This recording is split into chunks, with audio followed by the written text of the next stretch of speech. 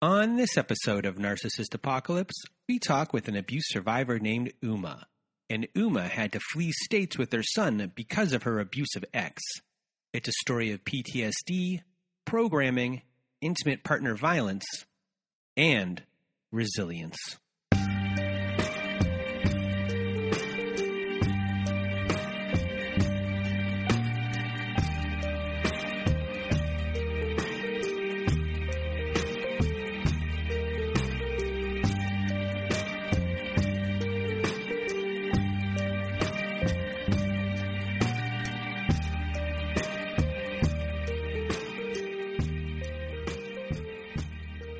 Welcome to Narcissist Apocalypse, everyone. And this is a podcast that gives a voice to survivors of toxic relationships. I am Brandon Chadwick, but my friends call me Chad.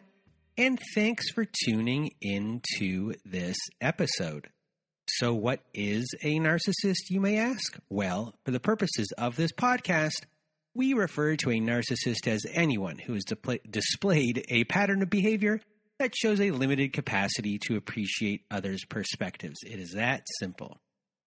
And now, before we get to our episode with Uma, I first want to thank everyone in the Narcissist Apocalypse community for listening to the show and sharing your thoughts by email, Instagram, Twitter, and Facebook.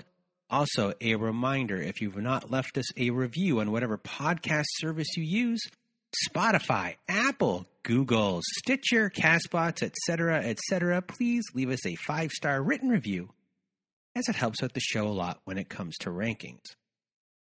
Now, if you have not been to our website recently, please do go there if you want to be part of our show. So you go to narcissistapocalypse.com, top of the page, there's a button that says guest form. Fill out that guest form, and we will go from there. Another way to be on our show is to also go to narcissistapocalypse.com, and it's for our Read a Letter to Your Narcissist compilation episodes. Yes. So there's a button on the side of the page that says send voicemail. You press that button, it records up to 5 minutes. Press it twice, records up to 10, and so on and so on and so on. We are collecting these letters for volume 6 of our Letters to My Narcissist episode, and if you do not want to read the letter yourself, you want me or my old pal Melissa to read the letter for you, please do send us an email at narcissistapocalypse@gmail.com and put Letters to My Narcissist in the subject line. Also, for people that have gotten a hold of me and to want to be on the show, please check your junk mail. I most likely replied, and I've gotten a lot of inquiries recently and not a lot of responses once I sent the reply back. So please do check your junk mail.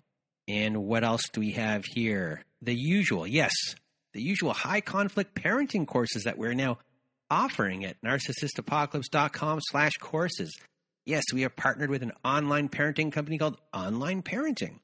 And many of the courses we're offering were created by Bill Eddy. And if you've listened to our episode last year with a divorce lawyer named Helen, you'll know that Bill Eddy is an expert in dealing with these individuals in court. And now he's helped create many parenting courses to help you through divorce and to help support your children too. These courses are the most widely recognized courses by family courts across the country. So if you want to support the show and are looking for guidance, please do go to narcissistapocalypse.com/courses. And do you want to be part of our Patreon? What is a Patreon? Well, our Patreon is a way to support the show. Yes, another way to support the show, everyone. What will you get on our Patreon? You'll hear episodes that never made it to air, follow-up episodes with former guests. We've already had a follow-up episode with Simon on there. We're going to have a third one eventually. I think we're going to record that this week. And what else do we have on there? Because I wrote down in my notes here much, much more. But what is that much, much more? Well, we have virtual support groups on there. We also have our own forum board that's attached to it as well, so we can privately talk, safer than the Facebook forum boards for a lot of people who are nervous about using those forum boards and having people find out. So where do you go? You go to patreon.com/narcissistapocalypse. For as low as $5 a month, you get all of this stuff. You want to give us more? Give us more. Help support the show. Helps keep us free. So what else do we got here for you? Well, I guess the last thing in my notes is to talk about this episode with Uma. And this is a really inspiring episode. I didn't do that much talking. I don't do much talking on a lot of episodes. Most of the episodes, you don't hear me that much. They're really clarifying things for the most part, asking little bits of questions. But, on this one, Uma really just kind of took over. It was really inspirational. This is a heartbreaking story, but it's also a story of resilience and a story of strength. And I think everyone is going to love Uma. We get the most emails from our episode with Elizabeth from almost 2 years ago. Most people really connected with Elizabeth more than anyone that's ever been on the show as far as sending me emails. And I have a feeling that this one with Uma will do the exact same thing. She was superb from beginning to end. One of the most quotable episodes that you will hear. I think I'm going to have tons of stuff for Instagram for at least doing 2 posts a day. It was really inspiring episodes. So the people who are going through intimate partner violence issues and listen to this episode.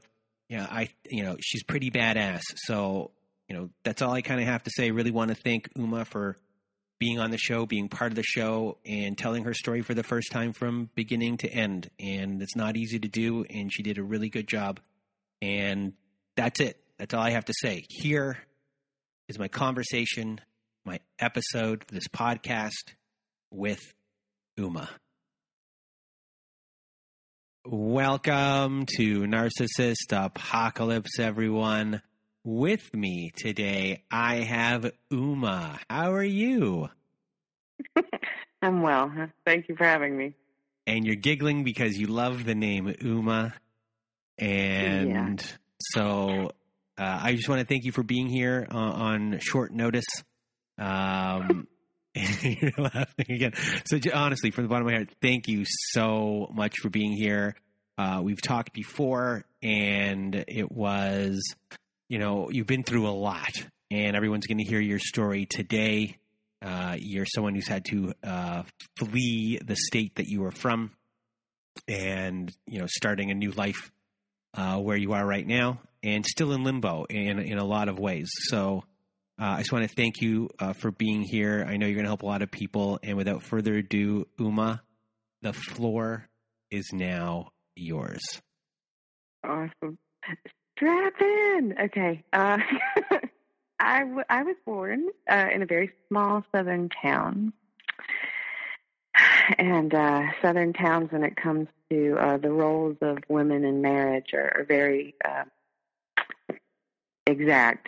You get married and you honor your man and he makes the decision. And though I didn't subscribe to that at all, of course, it's part of my programming. And I got my first professional job as a performer, a singer, an actor, and a stunt woman when I was about 20, in my early 20s, and I just left college, and I went against everybody's belief that I would fall on my face and that I couldn't do it. I couldn't be independent, on and on. I should also add that I had been through childhood trauma where I had been accosted by my neighbor. So they, as well as other traumatic events that happened. So there's a lot of pre-programming for wanting to be codependent and things like that. So me breaking out on my own at this time in my life was huge. And I was so excited. And I went. I had a great time at this job. It was a long-standing job. And the second year I went back was when I met my soon-to-be husband. We met there. He was from a city, and this job was in a very rural area, and he did not have a car. So I was like, yo, you can ride in my car. You're going to need groceries. And we would listen to music, and this was back when I did those things. I smoked a lot of pot with him and talked. And I considered him a very good friend. Cut to the end of the job, about 4 months later, I stayed on to do their Halloween and Christmas shows, and he went on to do other things. And I then went home to my home state, which is North Carolina, I'll say that. And I was there, and he called me once and connected with me, and we talked. And it turned out that we had both gotten cast for a national tour. And I went on this tour. And I don't know if other people have found this to be the same, but when you have your dream career in mind and you work really hard for it, researching it in a place where it's impossible to find research on, really just going off the fire in your belly, and you get it, and you're in your element for the first time, that is extremely intoxicating. It really is. And everything in that time of my life was colored in such beautiful hues, and it was wonderful. And during that time, I had a boyfriend I loved very much, and we were together for about 4 years, but that boyfriend was always very jealous of anyone male who even spoke to me. And he could never put it down. And on the tour with my soon-to-be husband, let's just call him Jay, Jay and I had become really good friends, so I was telling him about this. I was like, I don't have any future with this person. I don't have any future with my boyfriend. I just don't. And that night, we all went out. We all went out and we went on the town. We went on Beale Street and we got toasted and had a great time. And Jay kissed me. I told him like 45 minutes earlier I was going to break up with my boyfriend, and he kissed me. And the relationship started on tour, and that's where it began. At the end of the tour, I had a choice. You know, I could go back home, or I could go with him. And this is where I should have seen every red flag. I should have seen it. You know, it came down to me paying rent on a place I'd never seen in the middle of New York. And I remember giving Jay the check. And he was so cold and defensive and frustrated and angry. And I had the check in my hand. I said, you realize I'm walking away from everything just for the chance to be with you. No promise of a future, but everything. My life before, yeah, it's crap, but it's mine. And I'm giving you like $800, $900 for a place I've never even seen. You could at least be kind about receiving this check, you know. And he got defensive and angry, and I'd never seen him like that before. And so in my mind, I justified it as, well, he's taking a chance too. He's scared too. He's committing his life to someone he never lived with, doesn't know much about. He's just being a male, ego-driven, misogynistic defensive. That's what I thought. And it is. I'm so sorry. That's my programming too. And so before we go to the next part, what is it that you like the most about him? I guess what has kind of got you to want to move in with him so soon, and like as far as love bombing, like how did your relationship kind of unfold? Now, when I say this is going to sound like I really highly value myself. I do not. I am just now learning what a beautiful soul I am. But he appealed to my intelligence. He was very funny.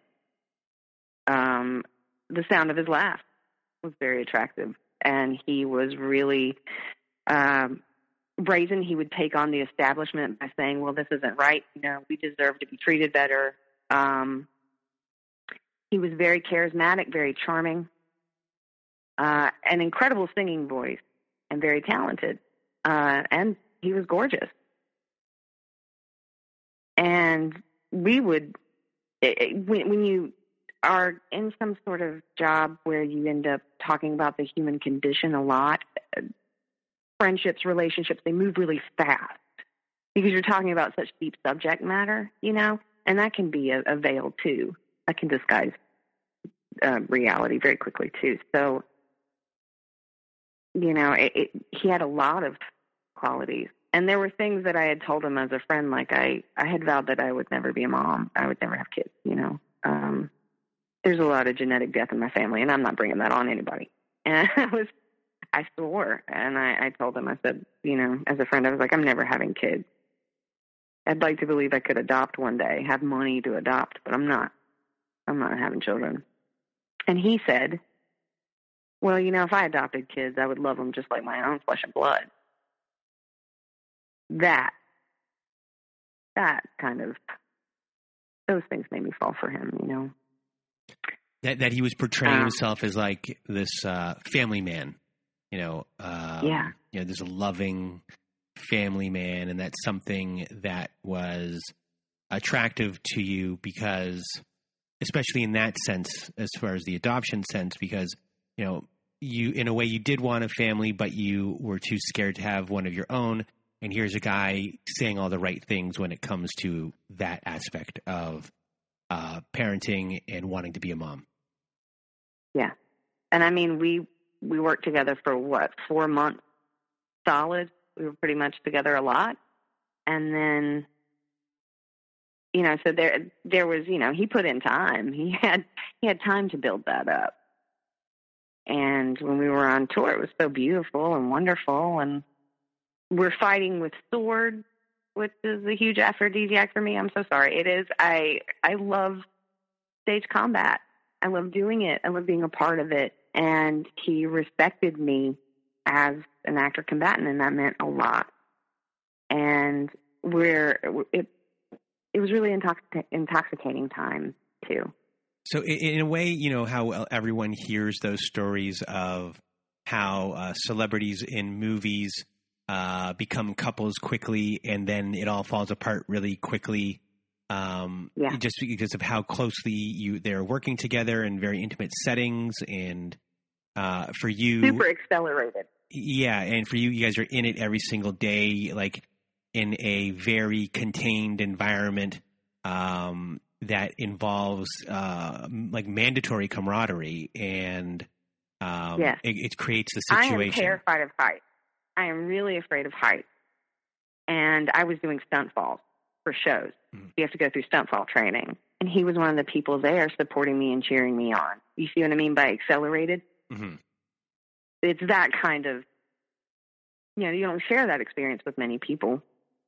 That's a really rare side that people get to see of you. And if that helps, making that, I don't know, clearer in a way. In a way, right off the bat, you're starting off as a team. Yeah. Yeah. And that's really what I thought of him as, I thought he was my best friend. I did. I shared everything with him, even then. And, so after tour, I went with him to live in his Manhattan apartment. And it was gorgeous and beautiful. And we went on our first and only real date to an Italian restaurant. And it was like Manhattan was with us, man. The wind was blowing. We were laughing. The best Italian pasta you'd ever freaking have. And I remember on tour, we were in Reno. And he said, let's get married. And I literally froze because he said it jokingly. And I said, don't you ever say that again unless you mean it to me. But if I ever have the chance to marry a man like you, I will do it. I will jump in. So don't mess with me. It was very direct and serious. Don't say it unless you mean it. And he was very shocked. But then we left the tour. We go back to New York. And my career is exploding at this time. I get cast as the face of a company, and it's going to be a really intense job. And I'm going to be doing all their promotional stuff and be on all their pictures. And my career's exploding. I'm living in the city of my dreams, and everything's beautiful. It was the honeymoon phase. And he's like, let's get married. And I said, okay. So we got married in City Hall in New York by a woman who hated to be there. It was just like the scene in Spaceballs. Do you? Fine, kiss her. She literally said, next. After we kissed, she said, by the power invested in me in the state of New York, you're now man and wife to make this a bride. And we were like, thank you. She said, yeah, next. She couldn't be more upset that was her job. It was the best day ever. It was so much fun. And we had pizza afterwards. And it cost us $10 max. It was great. And then 4 hours after that simple little silly ceremony that I loved in all its silly stupidness, he changed into a completely different person, a person I had never seen before. And it was night and day. And that person got crueler and crueler and more vicious and more neglectful. And then I went to my dream job with him. We were both working together. And if you're an actor and you're working with your husband and he's also in the same field you are, that's extremely rare. And we did that for about 10 years. It's really rare that you get one job like that, let alone an entire career like that. That was also how I stayed very isolated.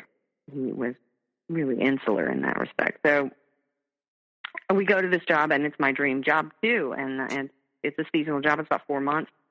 And I'm the face of this company. And he didn't talk to me almost for a full year. He was gone. I was in such a state of shock. He was just gone.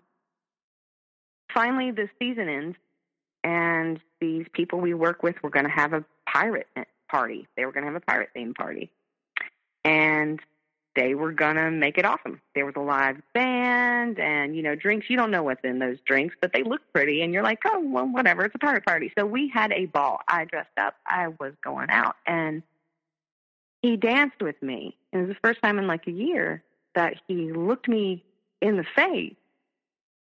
We were performing together that year, and there would be times where he would feel slighted, and he would walk off the stage and leave me there. And this moment happened, and he's looking me in the face, and we're slow dancing, and I just start to cry, and we get home, and everything's pleasant because you know how it is with the narcissist. You have to accept the happy when it shows up because you don't know when it's going to be there. That's how they keep you there too. And I remember saying to him, I finally just started to cry, and he's like, what is it? He was so kind, And I said, where have you been?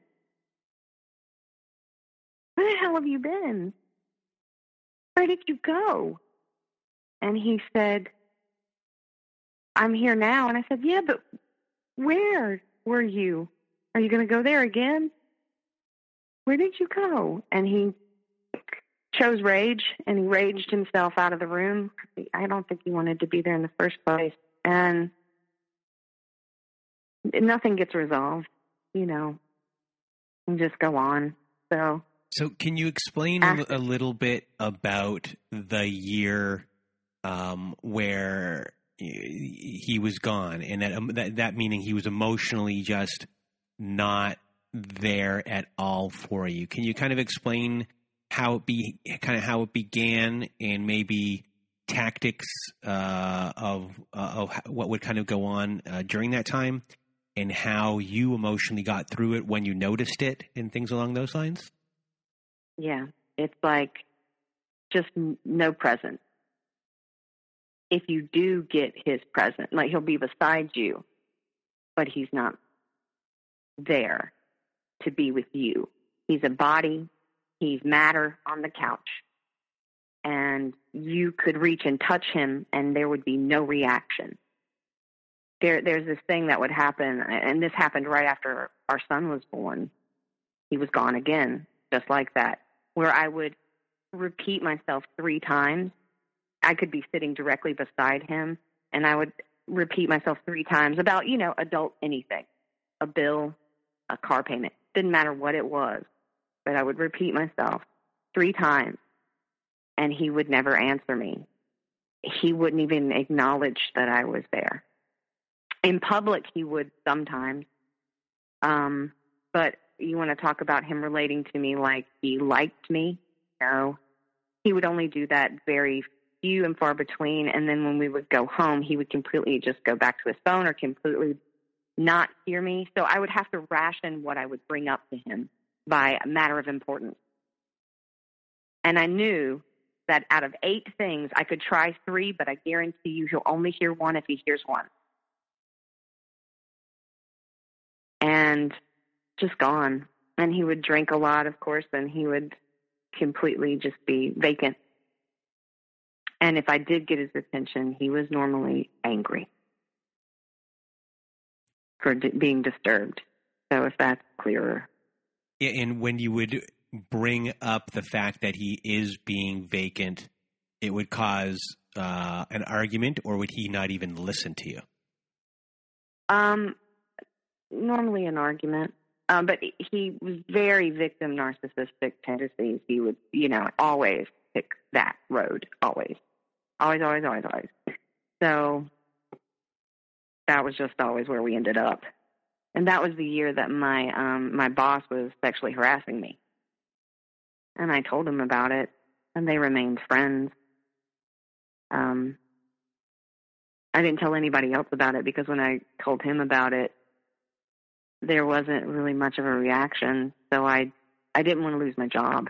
I knew where I worked was a misogynistic place, so much so that if I said anything, it would be me causing a problem during the season, and there would be no chance of me ever working for that company again, and I would lose all my contacts. So it would be the death of my career, and it was just starting. So, and he was still so distant. It was like he was countries and countries away, but he's sitting right there in the same room with me. And the only time he would be kind to me is if he was drinking and had turned me on to be the person to receive his monologues. And the only way I could engage in those monologues was to yes and him. Yes, and yes, and there would be no room for me in those conversations or anything that I would want. And the yes and thing is, it's an improv trick, correct? It is. Yeah. Hey, we're going to the store. Yes, and why don't we take this axe just in case we might need it? There might be zombies. Look at that, and the story starts. It's, so very good trick. It's how improv starts. The only way. So, yeah. Yes, and you can only contribute to what he wanted you to contribute to, That would be the only way I could have a presence. In a way, he talks at you, not with you. Yes. Yeah. Thank you. I despise that. And yes, that's exactly what it was. Then we started doing other things together. And whenever we had to drive somewhere, his license got pulled for drinking while he was driving, and he got busted. So I would have to drive, and we would drive all up and down the East Coast working, like sometimes 14-hour drives. And he would start belittling me, screaming at me, insulting me, berating me while I'm driving 13, 14, 15 hours. And we were working together during Christmas and a lot of things like that for this company that was it was just an ideal situation. Their promotions were slamming. It was in a mansion. They had their own private chef. You stayed in vacation villas. Choice. It was choice. And performing with him was so painful because backstage, even during costume changes, he would be berating me, or he would be stirring the pot to start something, aggressive questioning, reactive abuse, building up even from then. And then the minute we go on stage, he's who he's supposed to be. He's who's getting the paycheck, charismatic and everything like that. And my heart was breaking because I love this man. How can I not perform with this man? What is happening? And because I have all this programming of things being my fault, because I'm a woman, because I told people what happened to me when I was a child and it was never handled or dealt with, because I have that kind of programming, I would always assume it was me. And that only got stronger. He fed that a lot. Now, we did have good times. Yes, we had beautiful times compared to the fact that he did get violent. Not many times. Not enough that I would leave until the last incident. But it happened enough that I should have seen it But to be honest, and I'm going to say this isn't about my situation in particular. It's about every situation when it comes to this kind of abuse. Everything we see says that that is okay. The movie It's a Wonderful Life, I used to love that movie. George Bailey grabs his future wife and he squeezes her so hard that you can tell he left bruise marks on her arms, and he shakes her. And we're told it's a great love story. The Princess Bride, for example, does the same stuff.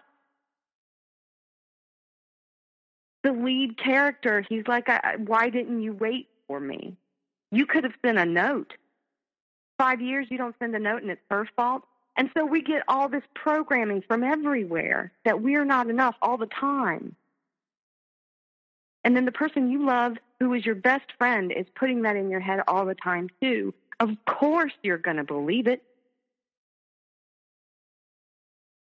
And it only got worse, and it only got stronger, and it only changed in format. I started getting sick. I got migraines on Valentine's Day for the first time, and I had to go to the hospital. And my estranged husband, Jay, would say things like, well, it's migraines. I'm sure that's what it is. And I was, horrified. I was like, is this what they are? I can't stop vomiting. What is happening? I went to a doctor after they sent me home from the hospital, and he's like, yes, it's migraine. You just have to live with this now. And I walk out of the doctor's office, like, shocked. Like, okay, great, fabulous. I'm just going to have this random pain that feels like death. Awesome. And I told my husband then, and he said, yeah, I knew that's what it was. Cold, flat. And there were times when I would stand up for myself, like that time where I said, I just found out something real awful. Is that your response to your wife? So things like that would continue. He would get violent with me, not much, like I said. But he has picked me up and punched me in the back. Once during sex, he hit me with his hand. Just a handful of things that I wouldn't bolt. The gaslighting, emotional manipulation, all of those things, aggressive questioning, that was every day. And there was the economic and financial abuse, because we lived in Philly at one time, and I was a budding writer at the time.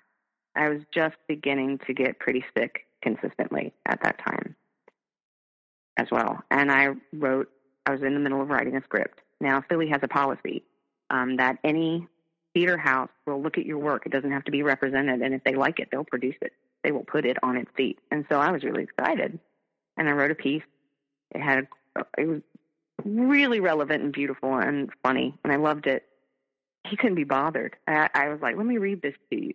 He sat down with his drink and just kept rolling his eyes, literally.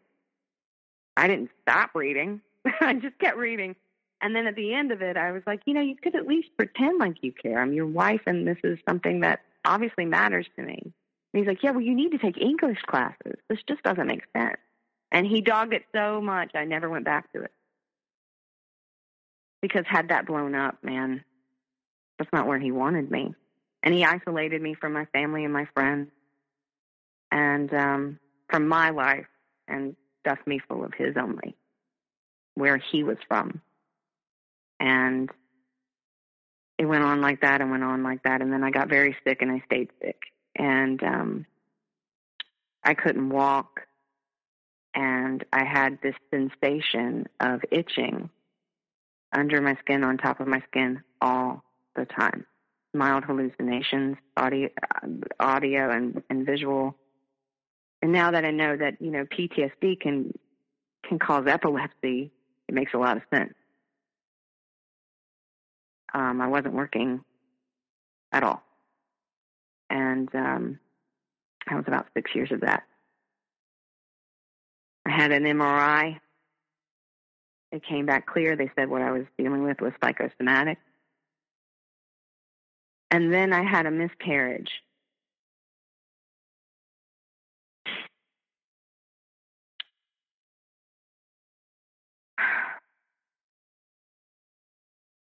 My next cycle, I started to think that I was pregnant. And I told him we had a lot of errands to run that day. So we ran them from 9 to 5. And when they were done, I said, can we get the pregnancy test now, please? We got some. And he had this thing of if it was something that was considered a female thing, then I should have friends to do it with, and I should do it on my own, and like almost present it to him like odes of fealty. I mean, he isolated me, so I didn't really have any friends anymore other than the ones we worked with.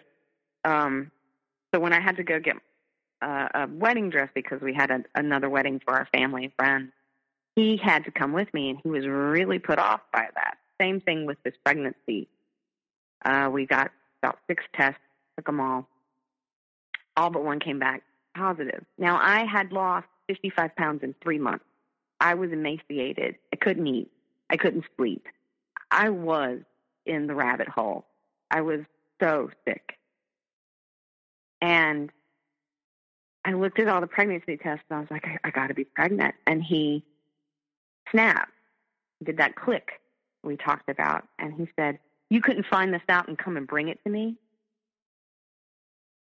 And since my son was inside me, since the moment his life started, whether I knew it was there or not, it triggered something in me. It triggered strength in me. It really changed me.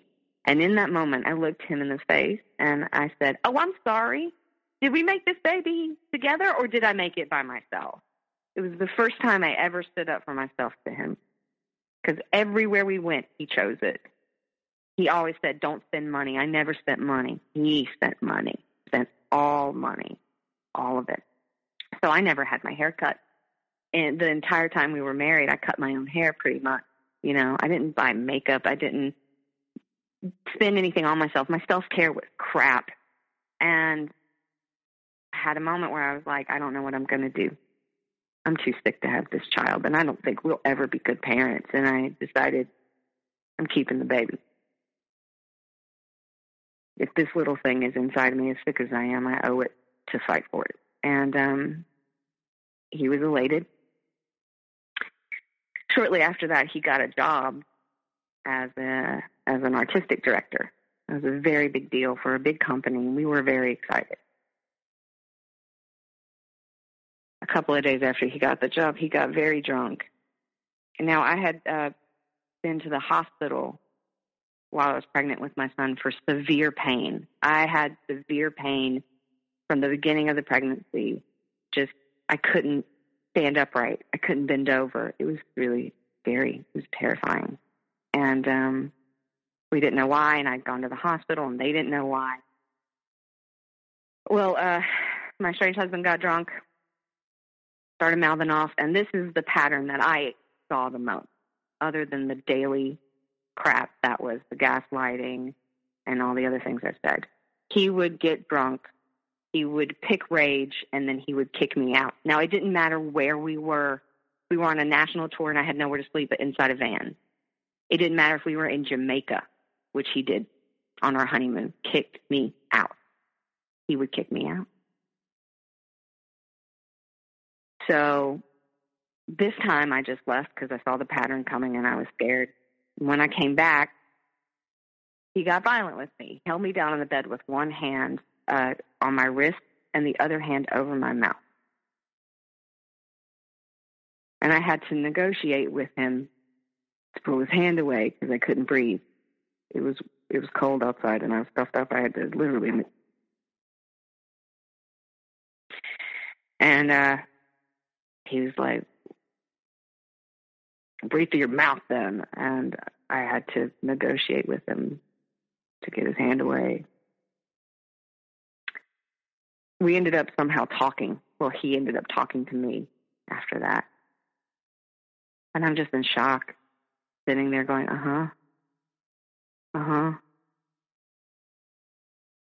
And the next day he was bubbly. He was bubbly, dude. He was happy. And I said, why are you happy? He said, oh, because I guess we talked a lot out last night. I said, you can't do that again. We're about to be parents. We can't be those people anymore. I said, I know, I'm sorry.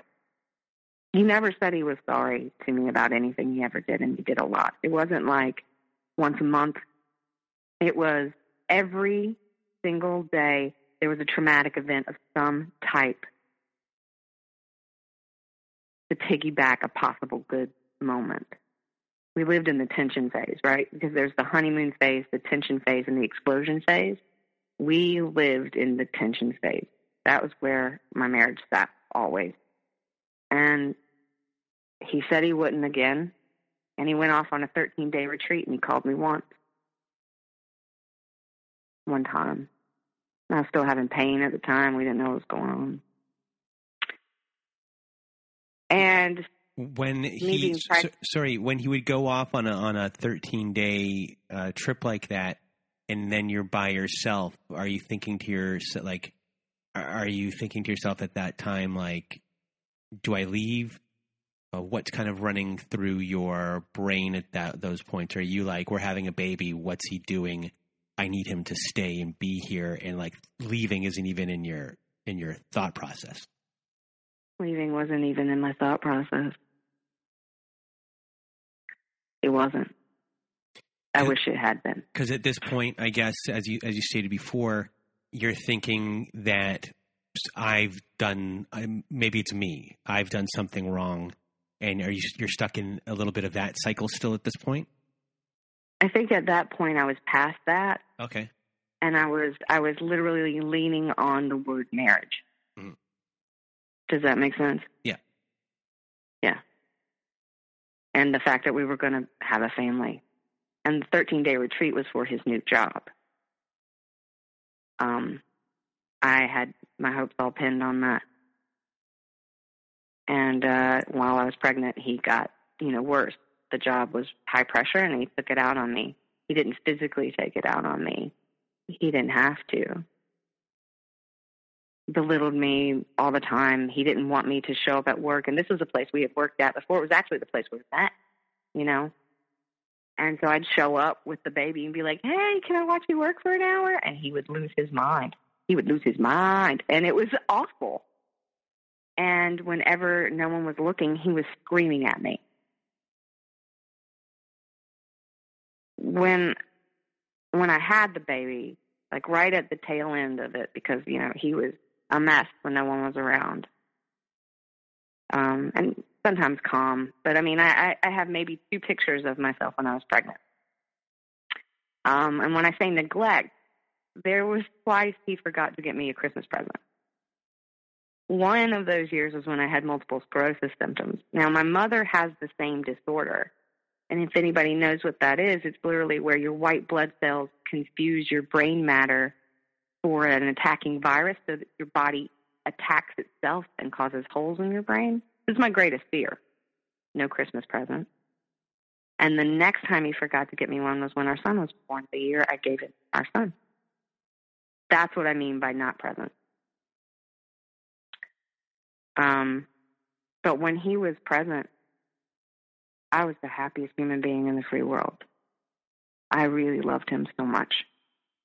I loved him so much that I thought I was fighting for him with himself. Because you don't think it's on purpose. We lived with his family, and his family was so messed up. They would fight till 6 a.m. every other night, and then wake up in the morning like nothing happened. Profess each other's love for each other, on and on and on, and then say the most degrading, disgusting things at night, all night. And that's the house he was born and raised in. That's the environment he was raised in. That literally just eats away your frontal lobe. It destroys your frontal lobe. So the whole time I'm thinking I'm giving him a safe and happy place, and he will shed this behavior. And then he lost his job. Now, during his job that he got where he was artistic director, I wrote for him. I wrote and adapted things for him, like up to maybe 9 scripts. They were small, they were short, but man, they were awesome. I loved them. And I supplied him with all that work for free. And the next season, he did not fight for me to be on staff. And it broke my heart so bad. And I had to reconcile that within myself to be a part of that marriage. Meanwhile, our son is beautiful, and he's growing up great. And then my estranged husband loses his job. And I've said that he's been violent with me, and he has. But he would hold things against me nonstop all the time. Pick fights all the time if he needed to, you know. And we had to move. There was no work there. We had to move. So we chose Pittsburgh. And we moved to Pittsburgh. And when we got there, Pittsburgh really liked my artistic work. And it was like I was blown up overnight, and I just happened to be there. And he dogged it out. Didn't want me to be any part of it. He's like, I'm not going to act ever again. I'm not going to be a part of this ever again. And on and on and on. Meanwhile, I'm directing shows, you know, that he wouldn't come and see. And he would always call me. Like, it was very rare that I got something for myself. And no matter what it was, if it was teaching a summer course for kids, for acting, theater, stage, he would call me 8 times a day. And if I called him, he would never answer the phone. And he's watching our son. He couldn't handle it. It was awful. And then the abuse started to come more and more. And he started to rage more. And he started to grab me more. And he started to manhandle me more. And it became more frequent. And our son saw it. And at this time, our son stopped eating. When we moved to Pittsburgh, he stopped eating. He wouldn't eat. He would bang his head on the floor. He was nonverbal, and he was 3.5. It was obvious something was up. And the roof of our house came down. We ended up having to move pretty fast, and we moved into another place. And the year before we moved, right before Christmas, he had manhandled me so bad. He did a reactive abuse where he would pick a fight over something that he was holding against me for 4 years that it was stupid. It always is, you know. They don't need anything to fight about. They just pick anything out of the air because they need to get that release or that high from you. And so he did 4 hours worth of bullying and da-da-da-da. And finally I'm in a corner, and I react back. I'm backed up literally against the wall, and I'm scared. And yes, he's hit me. Yes, he's been physical with me. So of course I react back, and he grabs me by the shoulders and he swings me, and I just start like flailing, like girl flail, like hands out. I'm like, I don't know what I'm going to do, but I'm scratching something. And our son sees it. I call my parents. They take his side in a way. They were like, let's talk. Will you take that out, please? Yeah. Don't worry. I was writing it down 1 second after with a timestamp. Thank you so much. Oh God, I got sick to my stomach just saying that. I'm sorry. They asked to speak to my husband, so they spoke to him, and then that was it. I called one of my dearest friends in the whole world, who I still have, who has been my rock. I told her about it, and she said, you got your bag packed, right? You're getting out, right? I said, I can't. And she said, yes, you can, and you have to. He put his hands on you. So I packed a bag. She signed me up for a bunch of places to stay, but around that time, all of them were booked. All the safe houses were booked, and by the time I got off the waiting list and one called me back, I had been convinced to stay. But not really convinced, because nothing's ever resolved. Got treated like it was all my fault. And, yeah, nothing was ever resolved. I just had my son there.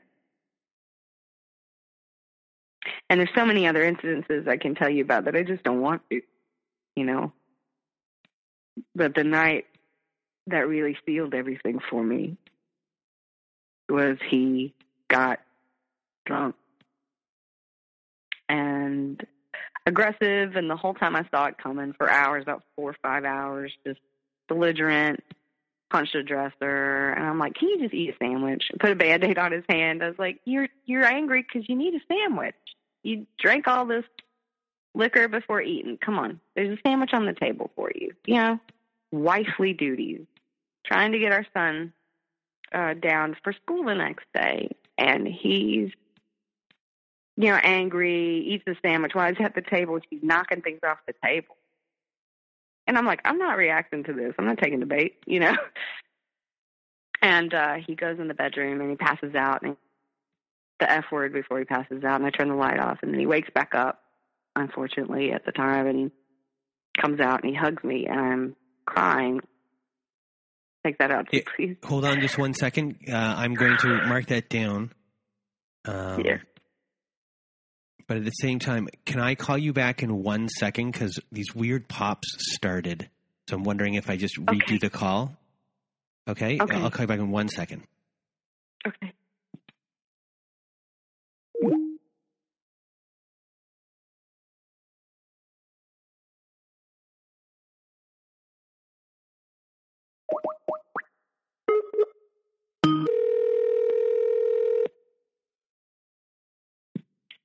Hi. Hi.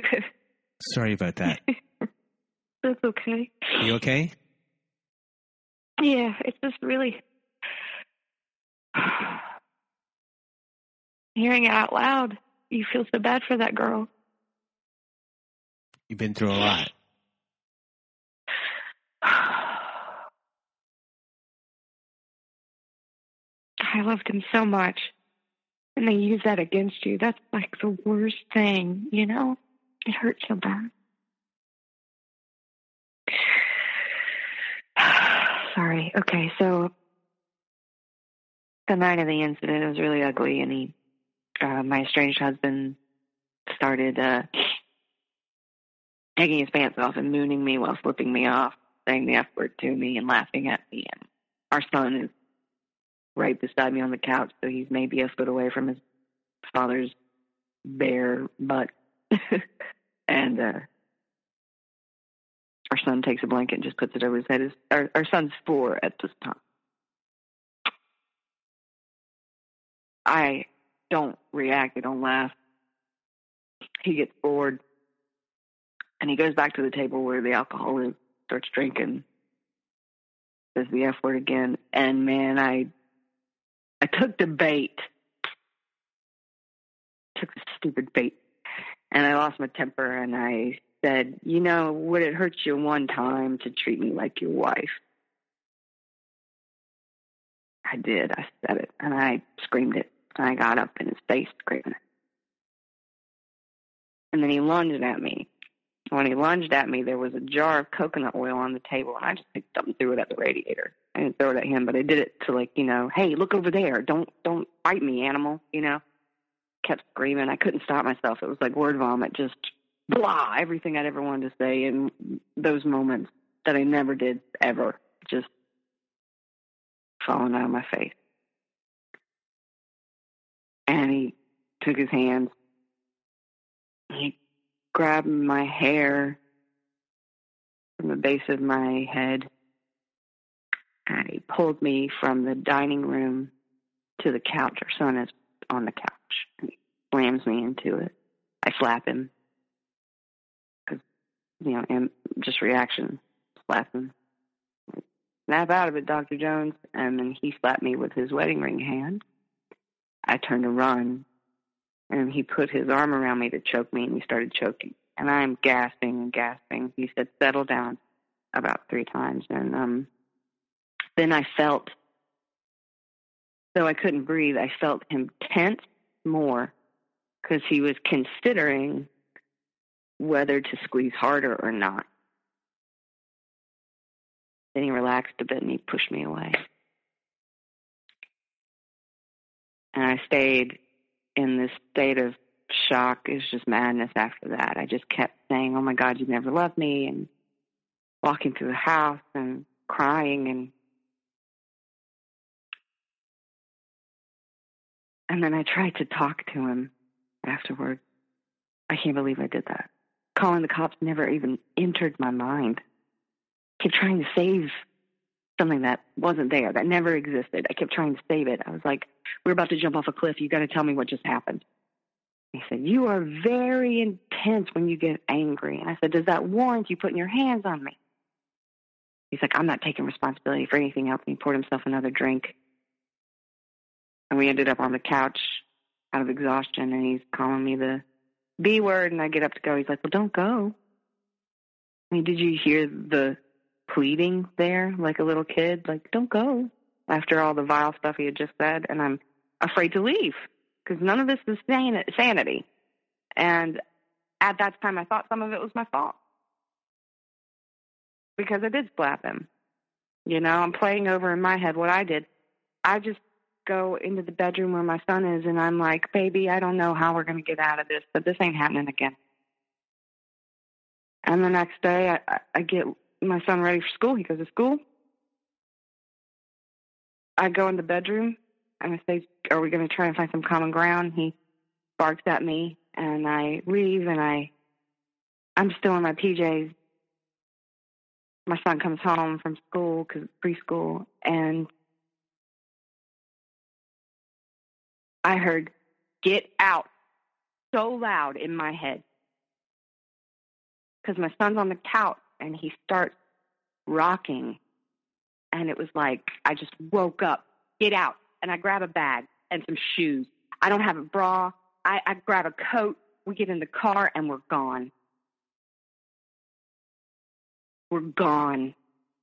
And I just drive. I drive states away to my family's house. And I call a detective the next day from Pittsburgh, and I tell him everything. And he puts me in contact with another detective who saved my life. That I've been there. I know exactly what you're going through. Let me tell you the danger you're looking at. And at the time, I'm still thinking maybe my estranged husband, Jay, has pre-dementia, pre-Alzheimer's. He's right at the age where that falls in. It could be, I still think it's an isolated incident, you know. There's so much programming that he did by using my feelings for him to get his high, to get that release of control and power over someone. I didn't even know what abuse was. I mean, to be honest, at the age I was when I got married, none of the vocabulary I have now for what abuse is, I had ever heard. And I didn't press charges until we were staying in a safe house, and the lawyer I had then said, you have to press charges.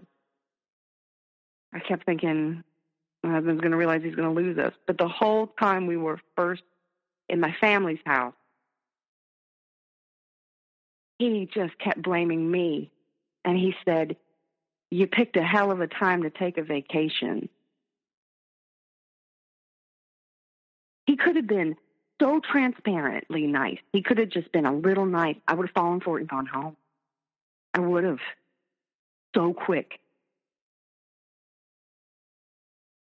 But he was like textbook abuser on the phone. He kept trying to pin the fight on me and pin it on me and keep pinning it on me.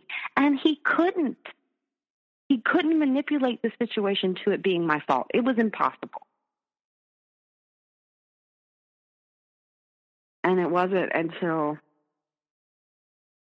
my son got diagnosed with PTSD at 5 years old after we had fled and we were starting a new life here, that I really looked at everything like, let's just look at this like he is an abuser, like everything was intentional. Let's just one time do that. And every random argument that never got settled, every put down, every just complete and utter lack of disrespect, the neglect, all of it made sense. All of it. Everything that never made any sense that I just kind of pushed away just to function, everything. Every single part of it.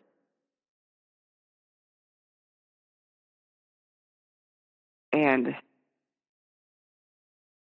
now I'm here Custody has yet to be decided. It's been over 2 years. Took me a year to get an order of protection. I got it. He broke it in a week and a half. And when I reported it, there wasn't even a police report made about it. And what's really awful about this is that people who you are supposed to be able to contact to get help, to make reports, to have a paper trail, don't believe you sometimes, or they blame the victim. It's disgusting. People who have the job of being an advocate will still blame you for it. It's awful. And if I wasn't who I was, if I wasn't white, if my parents didn't have some sort of money and I didn't have a place to go, there is no telling what would have happened to me and my son. I can tell you that straight out. If we were in a safe house in Pittsburgh, right down the road from my estranged husband, we would have gone right back. Where could I have gone?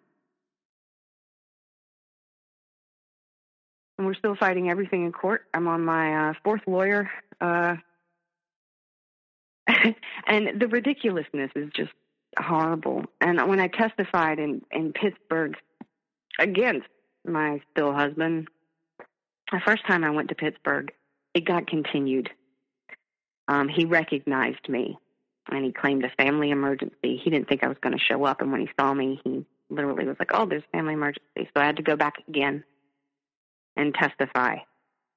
And that day, there were so many cases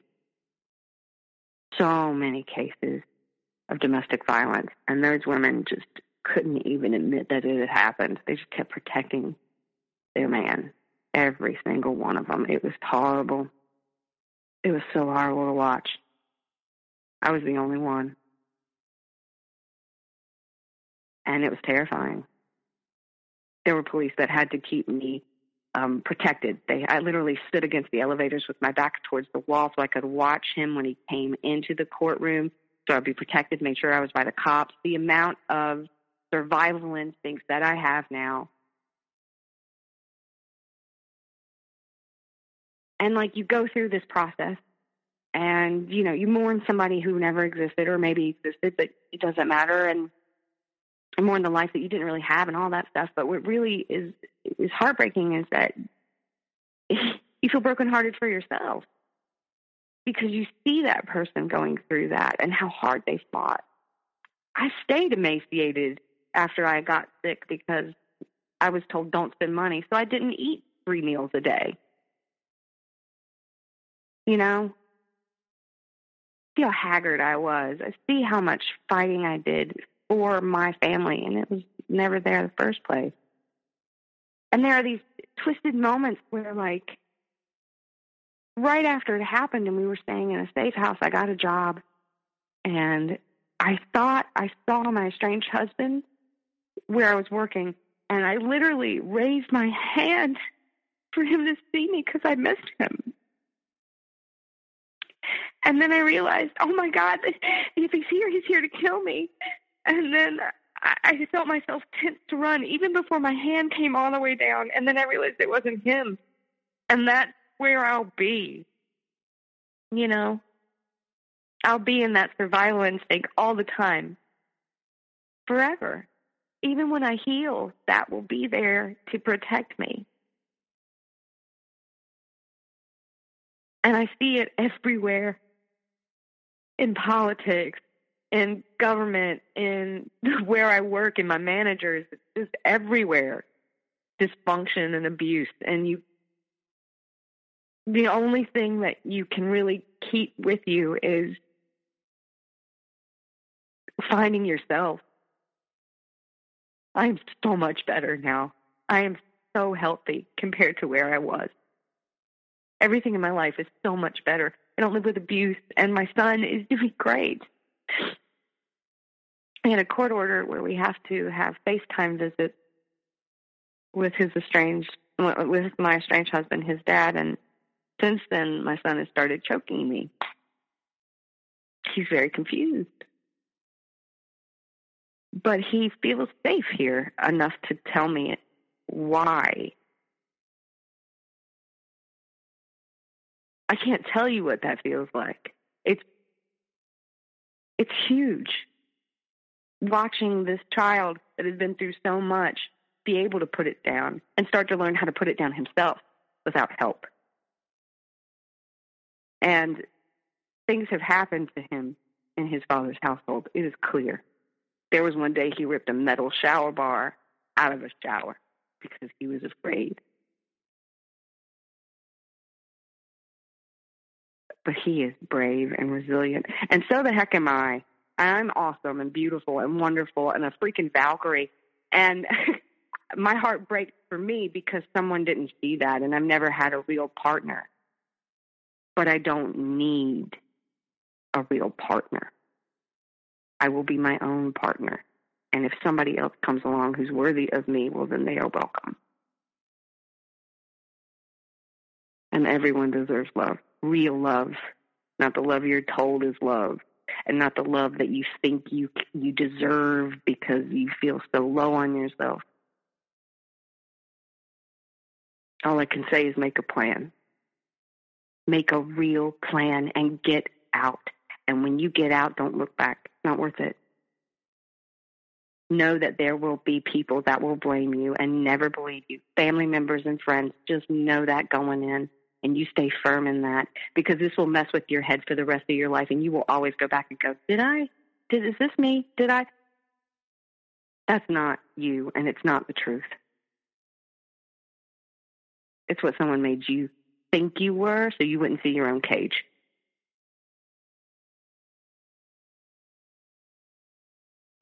Okay, I'm going to climb off my soapbox. I'm sorry. Hi. Hi. I think this is the best episode we've ever had. I hope it helps some people, man. How are you doing? We need it. I feel good. I didn't think I would. I feel really good. I think just like everyone who's been listening, you're hanging off of every word. And you told your story beautifully, heartbreaking, and you're coming out of the end of this strong, and I think everyone is going to think you're a badass. I'll tell you that right now, in the best way possible. Good. And before we started this conversation, I asked if this was the first time telling your story. And I think this was from beginning to end. So I guess, how does it feel to say it out loud and in some sort of way be clear of it, or be clear as far as, putting it into, because you were afraid to write it down. You didn't want to write it down. You had a fear of it. And in a way, writing it was a different form of reliving it than saying it out loud. So how is this for you? Oh, my God. I think I just realized I could write it down now. I think this helped me so much. I think I can put it down on paper. I actually feel relaxed when I'm talking about it. I think I could do it. Holy crap.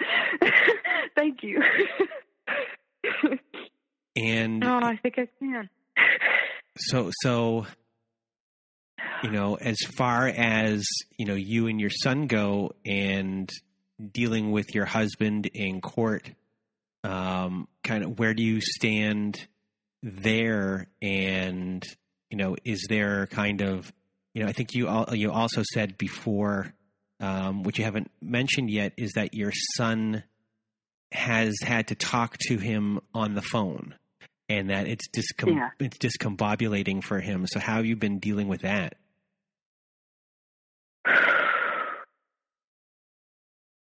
If my son doesn't want to talk to his father, then I do everything in my power to go, okay, You don't have to. The way it's written out is it's supposed to be a 3 times a week phone call conversation. It doesn't specify time. So my son will say, I think it's time to go, something along those lines. I have never given him those words. He chose those words. So all I can do, and the only thing I can rely on, because it is so confusing, and people who are in these kinds of circumstances, they're going to find just how surreal this stuff is. We're playing house with somebody who almost killed me 3 times a week. How confusing is that for a 6-year-old? You know what I'm saying? So, the things that I rely on in those moments are, this child needs to feel safe. If he has a meltdown, that phone goes down. And it is so important for him to feel safe, to know that he's safe, to know that he is in a safe place with safe people. And that's what I rely on the most, and that this is his childhood. He needs it to be happy. COVID freaking showed up after this, dude. Right when my son started to use a fork again, because eating is a huge issue for him. He is a very high functional child. He has sensory issues, and we're still debating whether it's high functioning Asperger's or if it's from the trauma. Only time will tell. So right when he had started to eat full meals again, COVID hit. And in one day, everything was gone, just like when we fled. And then the phone call started. He has been through so much. So what he needs the most is to feel safe and to have a happy childhood. So those are what I rely on. It's not about reaffirming anything else except that it's okay to be happy. If your dad's on the phone and you want to see him, it's okay. You're not bad for that. There's nothing wrong with that. You love your dad. Those are the things I rest on when I am so confused. And if it gets out of hand, if it gets out of control, if it falls into the tension phase too much, I don't do anything. My son does things now. He'll say, time to go. The honeymoon phase on the phone is difficult because you miss that person so much. So when I did. Of course, my son misses him. So when that person shows up, you'll do anything for that one person. You'll deny that person ever laid hands on you because that good side of him showed up. And I don't even think of it as an addiction. It's the person, it's like seeing someone's soul. Like, you assume that's their soul.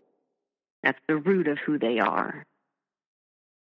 And even the last year of my marriage, my estranged husband said, I know I said that if we adopted some kid that I could love it as much as my own flesh and blood, but I couldn't do that.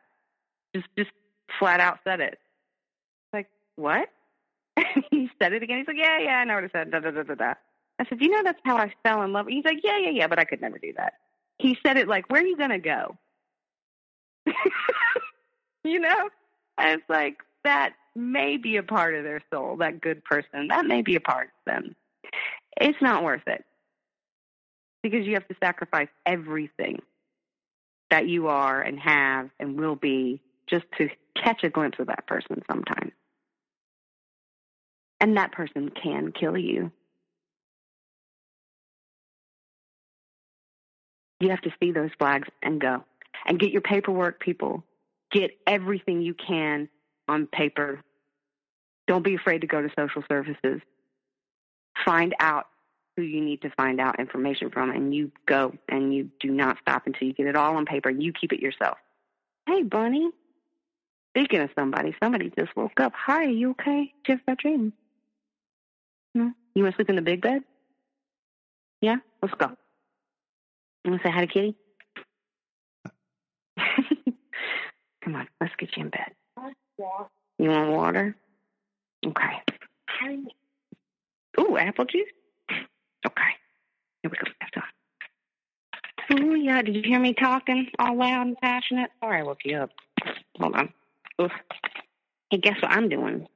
This is my friend I told you about who does all those classes for people like you and me who need help. So we're talking right now. Are you going back to bed, babe? Can I give you a big smoochie? Are you going to sit here? Are you checking on me, see if I'm okay? You are? Okay. Mwah. I'm okay. I am better than I've been in a bit. You want a pillow? No? Okay. Okay. Snuggle up. I love you. There you go. Speaking of fun, there's a little guy right here on my feet.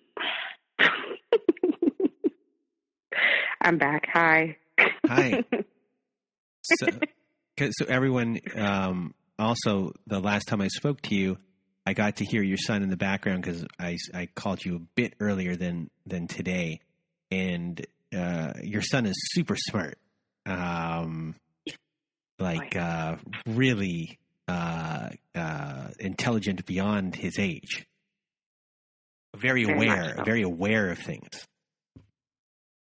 You've heard that thing about trauma, that some people walk away becoming an empath, but it's not empathic nature. They just had to be aware of everything around themselves so they could protect themselves or stay safe, so they can detect the tone of a slammed door or things like that. He's not just intelligent. He's very hyper aware.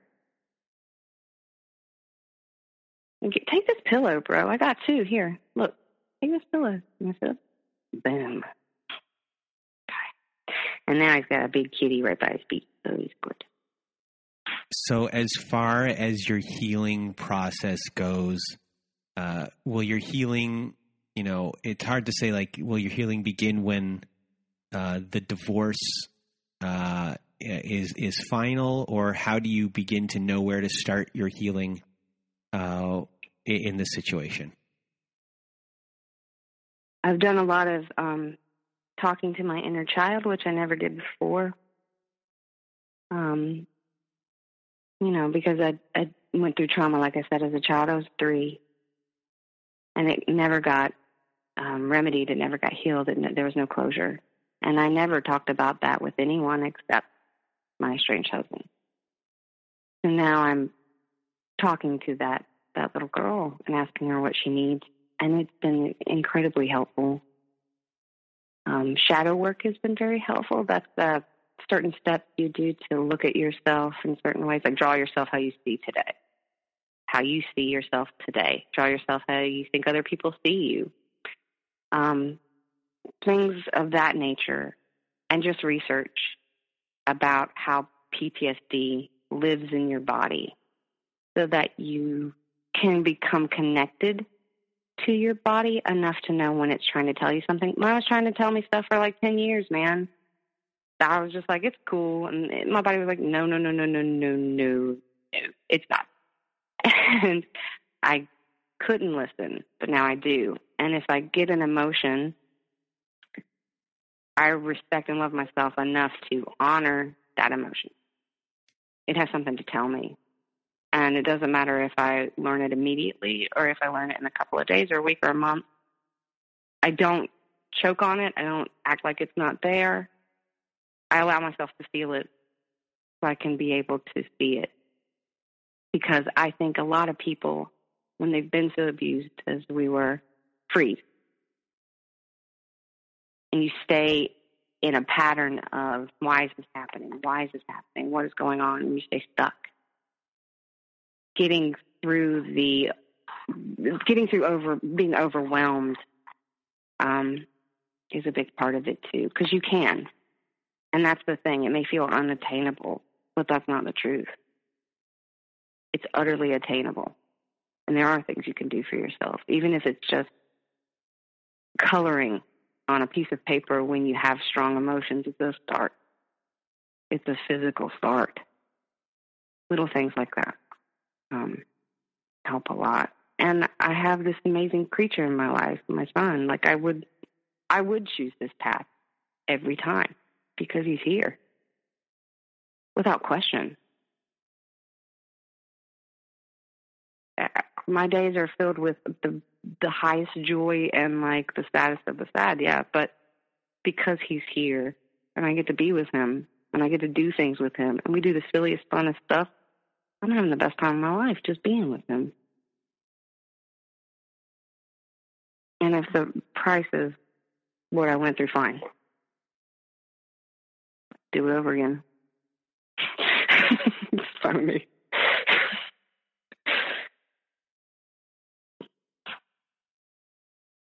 But I wouldn't know what love was if I hadn't met him, you know? If I hadn't met my son, I really wouldn't. And that helped a lot. So I'm sorry. What were you saying? Oh, no, I was just, going to say, before we close it down and, is there other things that you want people to know that you haven't mentioned yet or just want to kind of reiterate before we go? No, paperwork. Make sure you get everything on paper. Make a plan. And trust yourself. That's the hardest part. It really is. And when you trust yourself for the first time, it's going to make you physically sick because you have been programmed to not. And everything in your body is going to go into fight or flight and it's going to fight you on that. That's your ego trying to protect you, and that's okay. Trust yourself a little bit more than you did the day before. And just keep trying that until you can trust yourself completely. Because that's how you're going to get out. That's how you're going to remember exactly what happened and that it wasn't your fault. Well, Uma, you did a wonderful job. You were wonderful today. You're a pillar of strength. And, our most requested episode from people emailing is our episode with Elizabeth. People email to talk about Elizabeth the most. And today, I think we're going to start to get so many emails about you and your story and your strength that's going to help a lot of people recover from what they went through and also help people leave what they went through. And you did just a tremendous job. You're a wonderful person. You're a wonderful mom. And I'm so happy to have met you today or the other day and talk to you again today. Hit me up in some text. I'm always here, and it's a real small town. And you're the first person to ever bring up Spaceballs. I never thought Spaceballs would ever be mentioned on this podcast. And I think we talked last time how I love Mel Brooks, and you brought up Spaceballs.